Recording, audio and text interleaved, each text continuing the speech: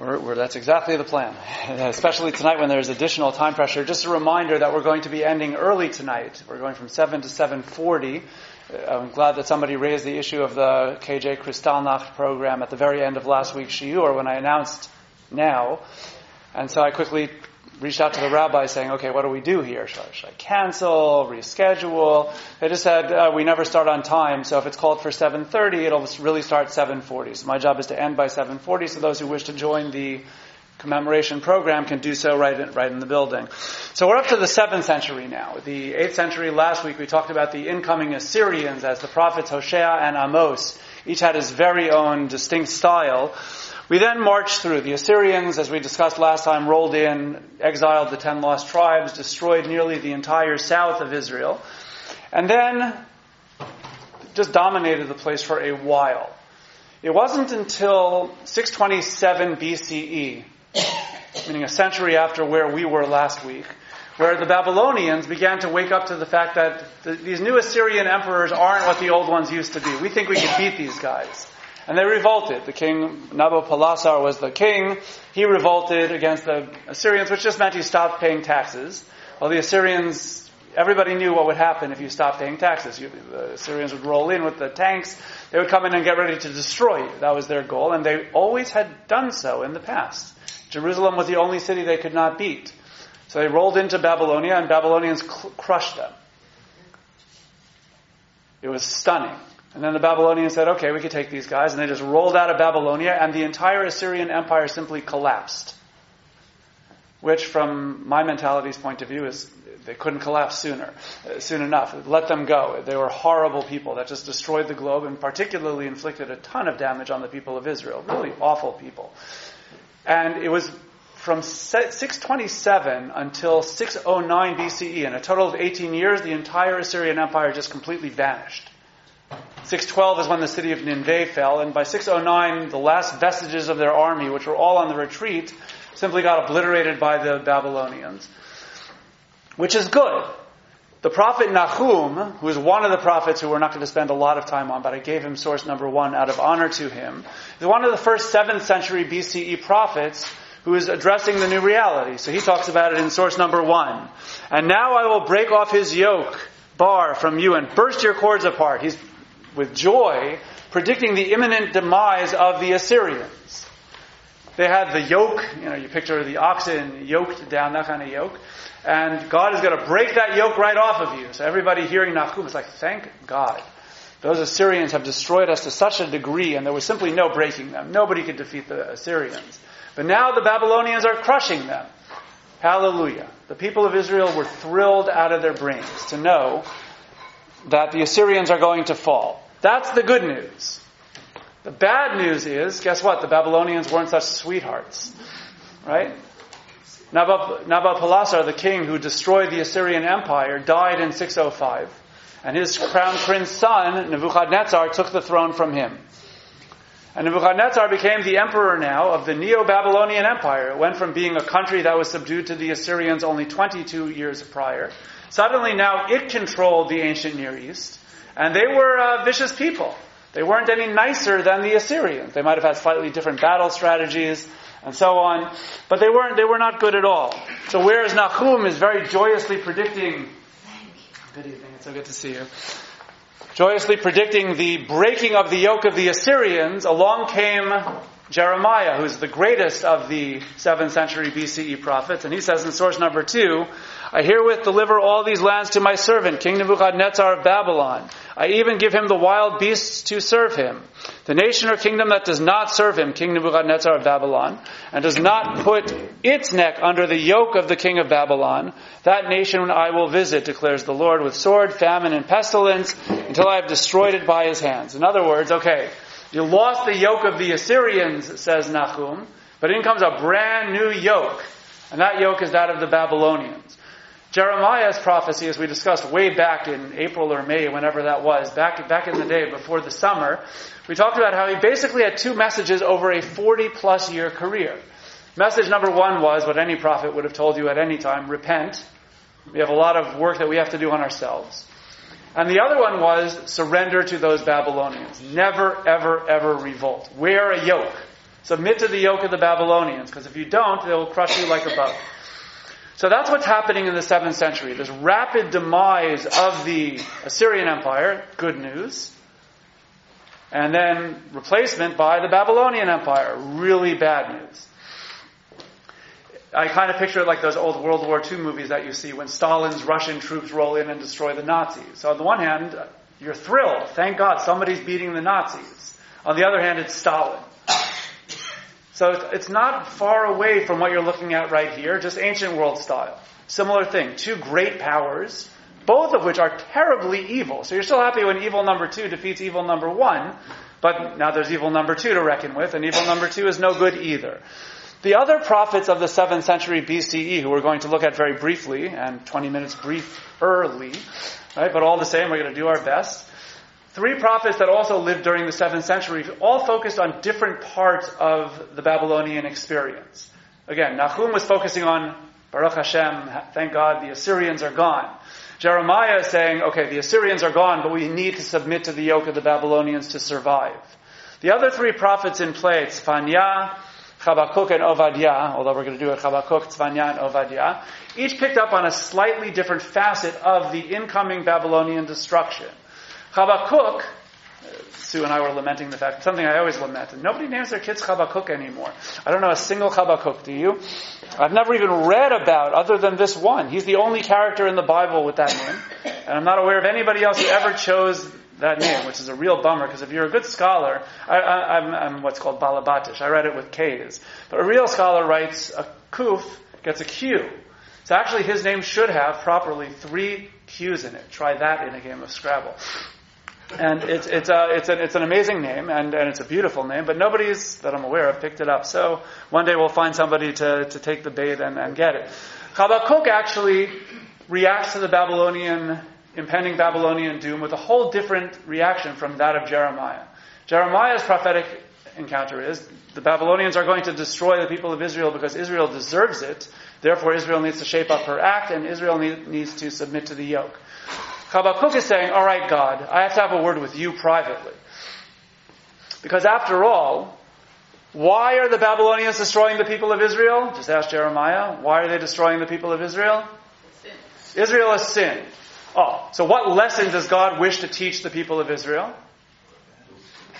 That when people are wicked, they could suffer terrible consequences, right? All right, says Habakkuk. Let's take a step out of this, God, because here's what I'm having a hard time figuring out. Okay, fine, I agree with you. The people of Israel are not living up to their side of the bargain. Okay, but look who's conquering them. The Babylonians are horrible. They're way worse than we are. So how come they're being so successful? If you're trying to teach that bad things happen to bad people, God, you're failing. We're not learning the right lesson. You're undermining your very message by allowing this vicious nation, the Babylonians, to succeed, and to succeed very wildly. What's up with that? So Habakkuk, rather than focusing on, dear people of Israel, repent ye sinners, or submit to the yoke of Babylonia, that's Jeremiah's business, Habakkuk turns to God and says, God, this message is wrong. And he protests very vigorously. It's a really cool book. That's another reason why people should name their kids Habakkuk. But anyway, all right, fine, maybe some other day. That's his gist. And we'll go through some key passages in just a moment. Tzfanya lived shortly thereafter, but also is dealing with the impending Babylonian doom. He has a whole different picture of the world. It's so cool how each prophet, even though they're all talking about the same event, the event is the Babylonians will come and destroy the people of Israel and destroy the temple. That's the message. They have the same event in mind. But Habakkuk is focusing on the theological ramifications of that. Tzfanya shows up, and he dreams that the Babylonians are wicked, the Assyrians were wicked, we're wicked. And his view is, sorry all of us who are New Yorkers here, myself included, the problem is cities. Cities make people arrogant. Cities get God out of the picture. People become very arrogant and self-sufficient. They don't realize how dependent they are on God's reign, on all the benefits from God. They become city people. They shut God out. They become very arrogant. And Tzfanya envisions that one day, not only will Jerusalem and Nineveh fall, but all cities will fall. And what we'll be left with is we're all going to get to be shepherds. cool, idyllic vision. Sounds like liberal Democrats. I'm not getting into any politics here. I'm sticking with the prophets. And I'm a much happier person sometimes. But in the meantime, that's Tzfanya's basic message. His message is that cities inherently cause arrogance and corruption. All cities on his map were wicked, including Jerusalem. So he says, what's the point? We got to get rid of the cities and go back to a nice, shepherding, sort of humble lifestyle where everybody is righteous, encounters God in nature, encounters God in the world. The world will be a much better place. That's his basic message, and that's his reaction to the impending Babylonian doom. Cities are all bad. Babylonia is bad, Assyria is bad, Jerusalem is bad, all the other cities around town, they're bad too. They got to go. That's his message in a sentence. Who is he saying this to? All of these prophets are speaking to the people of Israel, meaning he's not going to Babylonia and saying, dear Babylonia, wouldn't you like to be shepherds? He's not preaching. He's just saying, he condemns the people of Israel, particularly the nobility, the aristocracy, for being unbelievably corrupt. But rather than just saying, okay, it's just corruption, he says, the problem is city life. We got to go back to the shepherd thing. Right? That's his picture. Then you have the prophet Ovadiah. Ovadiah is only one chapter long. It's just 21 verses. His main message is, even though the big enemy was Babylonia, right? He witnessed the destruction of the temple. He might have been standing by Jeremiah's side for all we know. But he was certainly in the neighborhood. His view was, I'm not going to talk about the Babylonians at all, even though I would have thought that was the main headline, because they were the guys who destroyed the people. They destroyed Israel. They exiled many of our people. They burned the temple to the ground. Instead, Ovadiah focuses on a totally secondary enemy that wasn't even involved in the fight.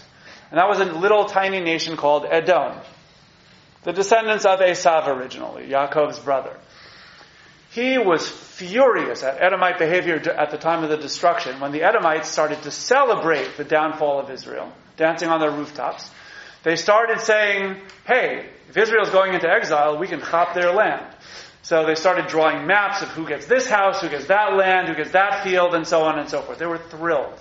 And if any refugees fled the Babylonian attack, fled the flames, looking for some refuge somewhere, the Edomites were there, captured them, either killed them themselves or turned them back into the Babylonians. So Ovadiah, rather than focusing on what you and I would consider by far the big story, his sole focus is on the vicious, wicked, and unnecessary behavior of Edom. And he gives them quite a bit of condemnation for just 21 verses. So those are the three prophets we're going to look at briefly tonight. We'll start with Habakkuk, source number 3 over here. The pronouncement made by the prophet Habakkuk. Does everybody have source sheets, by the way? Jack, you're doing a great job. Keep it up. The pronouncement made by the prophet Habakkuk. How long, O Lord, shall I cry out and you not listen? Shall I shout to you violence and you not save?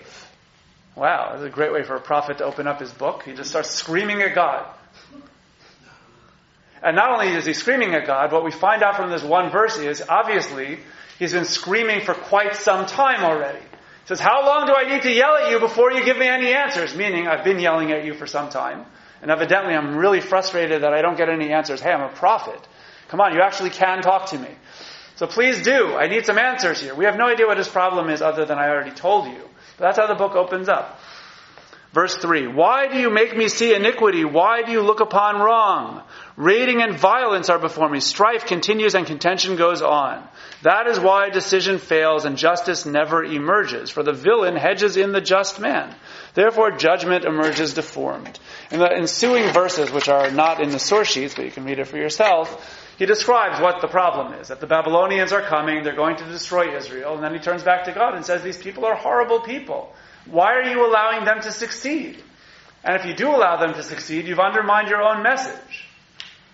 Habakkuk is facing the classic quandary. It's kind of the opposite of the book of Job, right? Which we'll get to sometime down the road. Not even too far, but sometime down the road, January-ish. Habakkuk is focusing not on the problem of why bad things happen to good people, right? He's focusing on why good things happen to bad people. Right? Which is equally unfair, even though I think most of us are more bothered when bad things happen to good people. We'd rather let some bad person get off the hook for a little while and not see any good person suffer. I think most people are in that camp. That's why Harold Kushner never wrote the book of why good things happen to bad people. It wouldn't be as good of a seller as the one that he chose to write. So that all being said, Habakkuk is furious at God, and he protests, and he says, I want some answers. And then chapter 2 opens up in source 4. I will stand on my watch, take up my station at the post, and wait to see what he will say to me, what he will reply to my complaint. In other words, I'm going to stand right here until I get some answers. If you know rabbinic lore, who does this sound like? It sounds like Choni. There's a famous story in the Talmud, which, by the way, quotes this verse. In other words, the story is deliberately modeled after Habakkuk. It's not just that you and I are using the same imagination. The Talmud specifically wants Choni, the holy man of that time, to be modeled after the great protester Habakkuk. Choni is a story of a holy man in the rabbinic period, where there was a drought and nobody could get God to bring any rain, and they prayed and all the rabbis did their things and nothing was working. So they got holy man Choni, who wasn't a sage, he was a holy man. And he just drew a circle and said, just like Habakkuk, and the Talmud says that specifically, God, I'm going to stand right over here until I get some rain. And eventually that worked. So the leading rabbi at that time was a man named Shimon ben Shetach. Poor rabbis. Rabbis have it tough. Here he wasn't dealing with difficult people. He was dealing with a holy man who was successful. But he found Choni's prayer utterly obnoxious. How in the world do you make this kind of demand of God? From a rabbinic point of view, you can't do that. Read our prayer book. We don't make demands like that. Right? So he wrote a letter to Choni. He said, Dear Choni, I really want to excommunicate you because your prayer is disgusting. How dare you speak to God that way? On the other hand, I can't help but notice that God listened to you. Right? He doesn't say it quite that way, but he realizes his own paradox. Like, wait a second, God didn't listen to me, he listened to you. So how can I excommunicate you? But that's the rabbinic paradox in that story. You know, he said he wants to tell the world this type of prayer is inappropriate. And by the way, he feels the same about Habakkuk. But he says, I can't help myself. Here's a prophet of God protesting, and God answers him in just a moment. And then Choni protests like this, and he is answered also. He got his rain. So it must be that God thought it was okay. So who am I to argue with God? So that was the struggle that he had to face right now. So here's God's answer in verse 2. The Lord answered me and said, write the prophecy down and inscribe it clearly on tablets so that it can be read easily. Wouldn't it be nice, whatever he wrote on these tablets, wouldn't it be nice if we could have an answer of the problem of unfairness and just have it on a billboard and feel good about that? That would be great. Drive by the highway going 70 miles an hour or whatever you're going. And it's like, okay, here's the answer to the problem of unfairness. Zoom. For further information, call, 1-800-THEODICEY or whatever you're going to call. And it sounds like we're going to get a very easy answer, which somehow we all missed, for why wicked people can be successful. And then God says, for there is yet a prophecy for a set term, a truthful witness for a time that will come. Even if it tarries, wait for it still, for it shall surely come without delay. Lo, his spirit within him is puffed up, not upright, but the righteous man is rewarded for life for his fidelity. Okay, what's the answer to why wicked people prosper sometimes?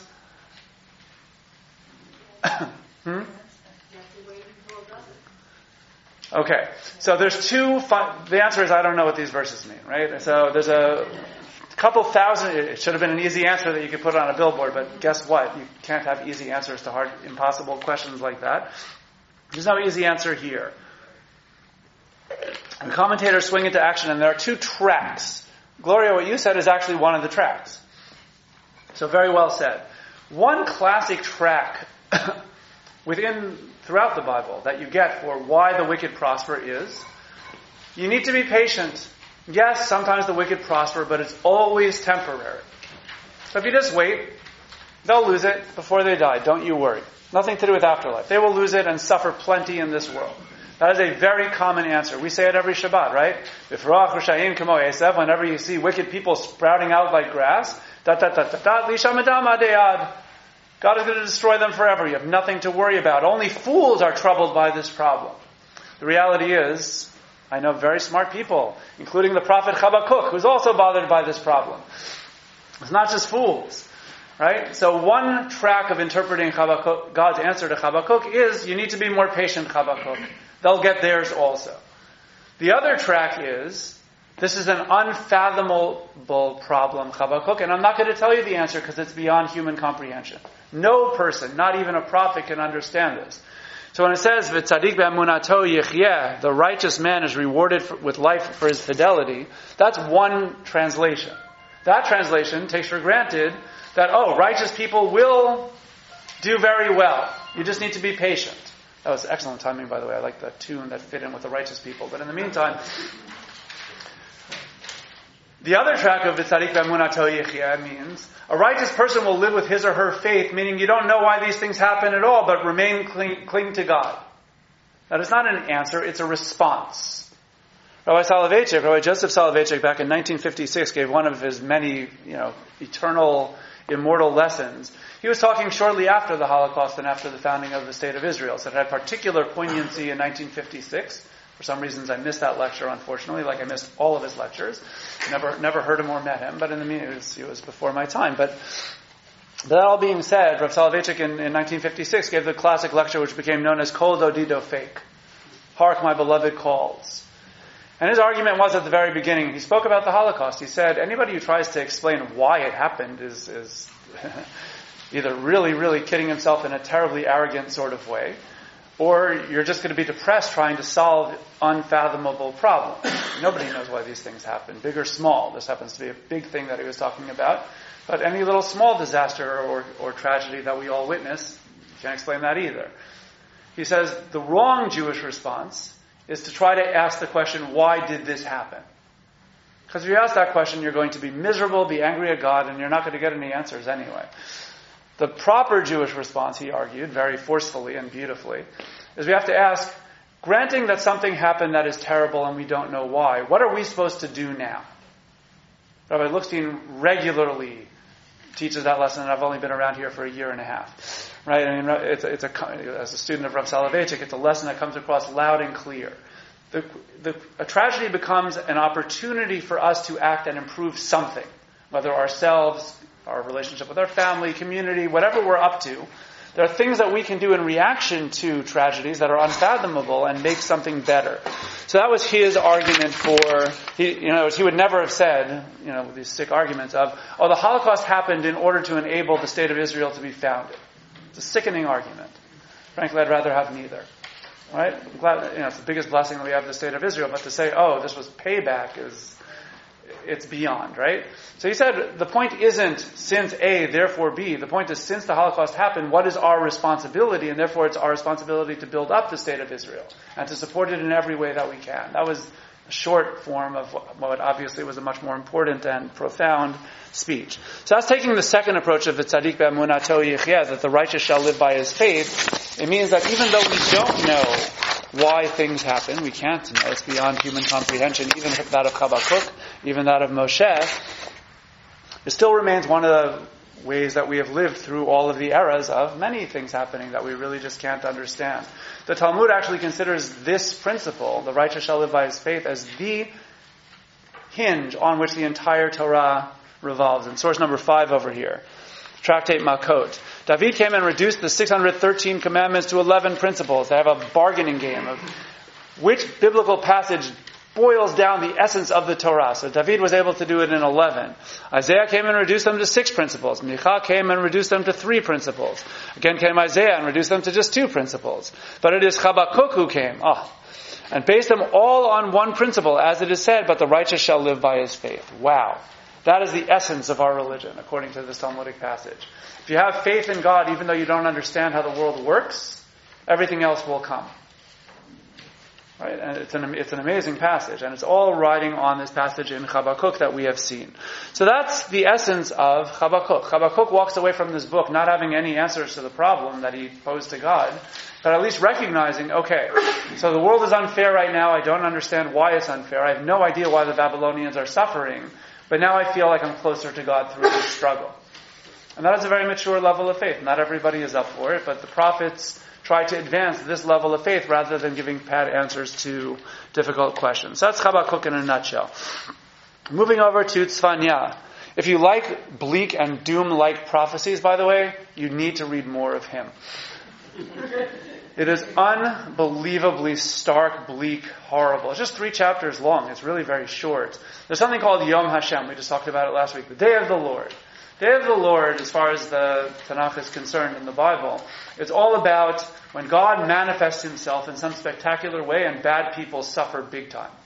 Well, Tzfanya, in this 3-chapter long book, it's so teeny, this theme comes up 23 times. That is a lot of times. That's what it's all about. He's talking about the impending Babylonian destruction of the world, not just about Israel. And he plays ping pong. Israel is corrupt, and therefore the Babylonians are coming. These other nations around us are corrupt, therefore the Babylonians are coming. Switch back to Israel, that we're still corrupt. Therefore the Babylonians are coming. That's basically what it's all about. One thing that he does at the very beginning is he uses important imagery in all of this. Source 7. The word of the Lord that came to Tzfanya, son of Cushi, son of Gedaliah, son of Amariah, son of Chizkiah, during the reign of King Josiah, son of Ammon of Judah. I will sweep everything away from the face of the earth, declares the Lord. I will sweep away man and beast. I will sweep away the birds of the sky and the fish of the sea. I will make the wicked stumble, and I will destroy mankind from the face of the earth, declares the Lord. So basically, it's the flood imagery that we just read about 4 days ago in the Torah, right? It's simply another flood-like imagery. It doesn't mean that 100% of the population is going to be destroyed this time around, but he uses the imagery of everything is going to be destroyed, all living creatures. In fact, Tzfanya's poetic take is even one step worse than Noah's flood. Why? It's the same thing as Noah's flood in terms of who dies, except he throws in the fish, who did fine during Noah's flood. They're not listed among the things that are going to be doomed, because after all, they could just keep right on doing whatever they were doing pre-flood. Right? So fish are not mentioned in the Torah in Parshat Noach, whereas here, Tzfanya, as long as he's going for it, okay, everything has got to go, even the fish. So he one-ups the flood imagery. Now, of course, the Babylonians are really not going to go into the waters and harpoon every single fish that they find. It's not a literal prediction. The point is that there's going to be worldwide destruction on account of the Babylonians. So that's how he opens his book, and it doesn't get cheerier as things go on. You jump over to source 9, and Tzfanya's contemporary Jeremiah has the same imagery in his own way. He says, I look at the earth, it is unformed and void. At the skies, their light is gone. The Hebrew for unformed and void is tohu vavohu. This is the only place in the entire Bible where this expression appears, outside of the second verse of the entire Torah. The idea is that God's act of creation was, it started unformed and void, tohu vavohu. Then God created and had a huge project, and human morality is what upholds creation. The whole flood that we read about last week is what happens when people are bad. It undermines the very fabric of creation, and so the world just collapses on itself. Jeremiah, looking at the Babylonian exile, is saying the same thing. He's saying the world is going back to its pre-God project stage. It's going back to this unformed and void stage, which of course is a total disaster. Creation is being undone. Tzfanya, his contemporary, does it by saying, okay, another flood situation. We're simply reversing the creation and the life cycle that God had built and making things all bad. So they're using various imageries from the opening chapters of the whole Bible, from the whole Torah, in order to describe what the Babylonian attack and exile is going to be like. Okay, so that's how it all starts. We go to source number 10. Gather together, gather, O nation without shame, before the day the decree is born. The day flies by like chaff, before the fierce anger of the Lord overtakes you, before the day of anger of the Lord overtakes you. Seek the Lord, all of you humble of the land who have fulfilled his law. Seek righteousness, seek humility. Perhaps you will find shelter on the day of the Lord's anger. He's holding out for those humble, righteous people, because there is only hope. The seacoast Kerot shall be an abode for shepherds and folds for flocks, meaning that city is going down, shepherd time. That shall be a portion of the remnant of the house of Judah. On these pastures they shall graze their flocks. They shall lie down at eventide in the houses of Ashkelon. For the Lord their God will take note of them and restore their fortunes. In other words, the cities are all going to go, and he just rattles them off. And replaced one by sheepfolds. The humble people are coming back. We're going to have grazing. We're going to have sheep. No more cities. And finally, once those cities all go, we go to source 11. For then I will make the peoples of pure of speech, so that they all invoke the Lord by name and serve him with one accord. All humanity will be united with Safa Brura, with one speech. What is this the antidote to? The Tower of Babel, which we just read about last week. Our timing is impeccable. I didn't rig the whole course so that we can get to this by Parshat Noach, but boy, this was good. Yeah, the Tower of Babel is the opposite of that, where all humanity is united in building a city that shuts God out. It's the ultimate city in the Torah, and the ultimate one that shuts God out. So what Tzfanya is saying is the Tower of Babel, meaning cities everywhere, all these arrogant cities, they're all going to collapse, and then finally will be one united accord serving God. If you are a New Yorker, or you come from some other city and are offended by this idea that cities have to disappear in order to create the ideal world, you should know that this is Tzfanya's vision. But if you want an alternative, we discussed it last year in the book of Isaiah. He was a city prophet. And his messianic vision is exactly the opposite of this. He says the solution to bad cities is the ideal city. His vision isn't sheep and shepherds. His vision is Jerusalem being the ideal city. We should build the temple. We should have a thriving metropolis over there. And all the nations of the world are going to come flooding. We could turn a city into a city of holiness. So it's a magnet for people everywhere. That's his different vision of what happens when you have a lot of arrogance and corruption out there. Tzfanya, it's all about arrogance and corruption. The cities just need to vanish. Isaiah says, no, we need to build the ideal city because there are so many cities that are corrupt. And they both play off of the Tower of Babel imagery, by the way, in their respective visions because they're dealing with exactly this problem. So that's Tzfanya's vision, though, that cities are going to go and they're going to be replaced by sheepfold. You should know that in the good old days, 10th, 11th, 12th centuries, before the Crusades basically destroyed the Jewish communities in Israel, there were Jewish communities in Israel that had what's called the triennial cycle. They actually, instead of reading, they would take out the Torah every Shabbat like we do. But in Babylonia, they finished the whole Torah once a year, like what we do. Well, there were certain communities that finished it in 3.5 years instead. So that meant, among other things, you had to get a lot more haftarot in play. Because you needed a prophetic passage for each Torah portion, and suddenly there's 3 times as many Torah portions. So the haftarah that they chose for the Tower of Babel was our passage in Tzfanya. They understood very, very well that Tzfanya was the antidote to the Tower of Babel. So they said, this is it. We're going to read about the story of a city gone bad, and here's Tzfanya's answer to that. These cities need to go. And he just goes on, verse 11, in our passage in source 11. In that day you will no longer be shamed for all the deeds by which you have defied me.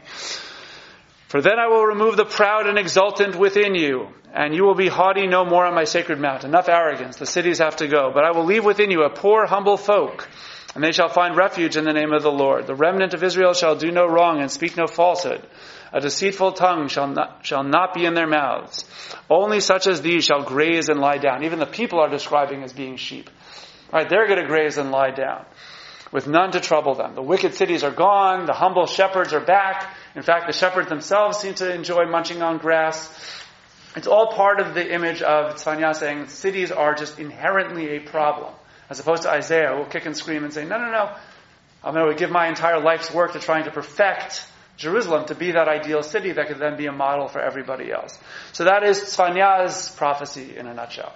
Ovadia, this is going to be a very small nutshell, but I got 7 minutes. I'm pacing it the way you have no idea what I've been trying to do, because it's hard to get all what I try to do into 60 minutes, right? Suddenly I have to take those 60 minutes and make them 40. So far, it's a good mental exercise. It forces you to condense a lot. But to still be somewhat coherent and comprehensible, that's always the thing that I'm trying to do with it. So with that, we have Ovadia. What I'm going to do, Ovadia's, as I mentioned before, his prophecy breaks up into 2 halves. The first half are verses 1 through 14, where he just trashes the Edomites for all the wicked things that they did during the time of the destruction of the temple. Then the second half, you look over here in source 12, as you did, so shall it be done to you, for your conduct shall be requited. In other words, Edom, you're going to get payback for this. Yea, against all nations the day of the Lord is at hand. The house of Jacob shall be fire, and the house of Joseph flame, and the house of Esav shall be straw. They shall burn it and devour it. No survivor shall be left of the house of Esav. For the Lord has spoken. Thus they shall possess the Negev and Mount Esav as well, the Shephelah and Philistia. They shall possess the Ephraimite country and the district of Samaria, the Benjaminite, along with Gilad. In other words, the Jews are going to come back to Israel and inherit their land again. And that exiled force of Israelites shall possess what shall belong to the Phoenicians, as far as Zarephath, while the Jerusalemite exile community of Sfarad shall possess the towns of the Negev. This is the only place in the entire Tanakh that the word Sfarad appears. And you have Tzarafat right before that. Okay, so what is Tzarafat and what is Sfarad? Not France and Spain. Definitely not France and Spain. But in the medieval period, boy oh boy, did these become France and Spain. The rabbis living in France and Spain interpreting this passage, they all thought it meant France and Spain, and of course they identified very closely with it. So I got 4 or 5 minutes. I'm going to go for it. Edom in the biblical period means the Edomite nation, the descendants of Esav living southeast of the land of Israel, a small nation that gave us a lot of headaches and heartaches. And during the time of the destruction, they were particularly brutal. Specifically, they attacked refugees and killed refugees as they were fleeing or turned them back into their captors. Ovadiah starts an amazing prophetic move, which is he started saying, hey, the Edomites are just like an ancient people, also from the family of Esav, who also specialized in attacking civilians. And that was Amalek. Ovadiah realized this is Amalek-like behavior. In other words, they're not attacking our army. They're not an ally of the Babylonians. We would hate them for that too, but in a different way. That's what enemies do. Ovadiah has no resentment toward the Babylonians, because after all, we revolted against them, so yeah, we hate them, and they destroyed us. But he understands that. They were an enemy because they were a vicious, ruthless superpower. The Edomites were our cousins who were killing fleeing civilians. That's like Amalek. And what Ovadiah starts to do here, and what the prophet Ezekiel, who also lives at this time, he does the same thing for the same reason. They start using the term Edom to mean 2 things. One is that actual nation, and the other one is it became a symbol of evil. Just like we use the term Amalek for a symbol of evil. When we talk about Nazi Germany, reminder that the second I'm done, you can go to the Kristallnacht program if you would like, right upstairs. We would refer to Nazi Germany as Amalek, not because we care about their biological descent. It's irrelevant. They epitomize what Amalek is about. The ultimate evil as far as the Tanakh is concerned. Well, that term Edom started to be that. And that's why the rabbis, starting with Rabbi Akiva and others during the Bar Kokhba rebellion, began to refer to the Roman Empire as Edom. They weren't descendants of Esav, or at least most of them were not, but they were evil. So all those midrashim that I learned as a kid, and I'm sure some of you might have learned the same midrashim about how wicked Esav is, the rabbis who made these midrashim didn't think that the person Esav was as wicked as they were making him out to be. He's a boor in the Torah, but there's a lot of sympathy for him. He's not a horrible fellow, right? But in rabbinic literature, oh boy, he is horrible. And that's because what the rabbis are doing is giving sermons about how rotten Rome is. But of course, if they would have said the word Rome, they would have literally been crucified. So Esav or Edom became code for Rome. And in fact, there's a great midrash, which you don't understand until you realize that they're talking about the Romans. They talk about the pig. They refer to Esav as a pig. Not in the sense of, colloquially, the way we use it. They use it in the sense of, a pig is the only animal with a cloven hoof that doesn't chew its cud. So they say that the pig puts forth its cloven hoof. Look, I'm kosher. But don't be fooled. What they're saying is the Romans seem civilized. It sounds like they're humane. They have laws. They have a culture. They do have a culture, much of which has influenced us a lot for the good. But watch out for these guys. They're not kosher. It's a trick. So they plugged that into Esav, but they were really talking about the ancient Roman Empire, which was brutal to the Jewish people. Truly brutal. And that became the code. In the medieval period, the rabbis of France took that Rome imagery and turned it into the Christian empire. And that's how they began to use the terminology. They understood that Edom now is the Christian world. And with it, they started interpreting this passage that we're looking at as, and the Jews from France and from Spain are going to come back to Israel. They used this interpretation to give themselves morale as they were being completely oppressed by the Christian powers, which were no friends of the Jewish people by and large, especially in the medieval period. It was really a dark period for the Jews who were living there. So that's what medievally this passage came to mean. But it's not what it meant originally. Tzarafat is a town north of Israel in Phoenicia. And Sfarad isn't Spain. Sfarad was most likely, scholars debate, it probably was Sardis in Asia Minor. And so that's probably what Obadiah is talking about. He's talking about Jews who have been exiled to much closer locations than France and Spain, but that's what it became. There's a huge history of interpretation of Obadiah, all based on the transition of Edom stopping to just be a local regional menace to these guys epitomize Amalek, and we're going to start referring to really evil people by Edom. And that's how the prophets began to use the terminology. There's a lot more to say, but it is exactly 7:40. I've done my job. So on that happy note, those who wish to go upstairs to the Kristallnacht evening program,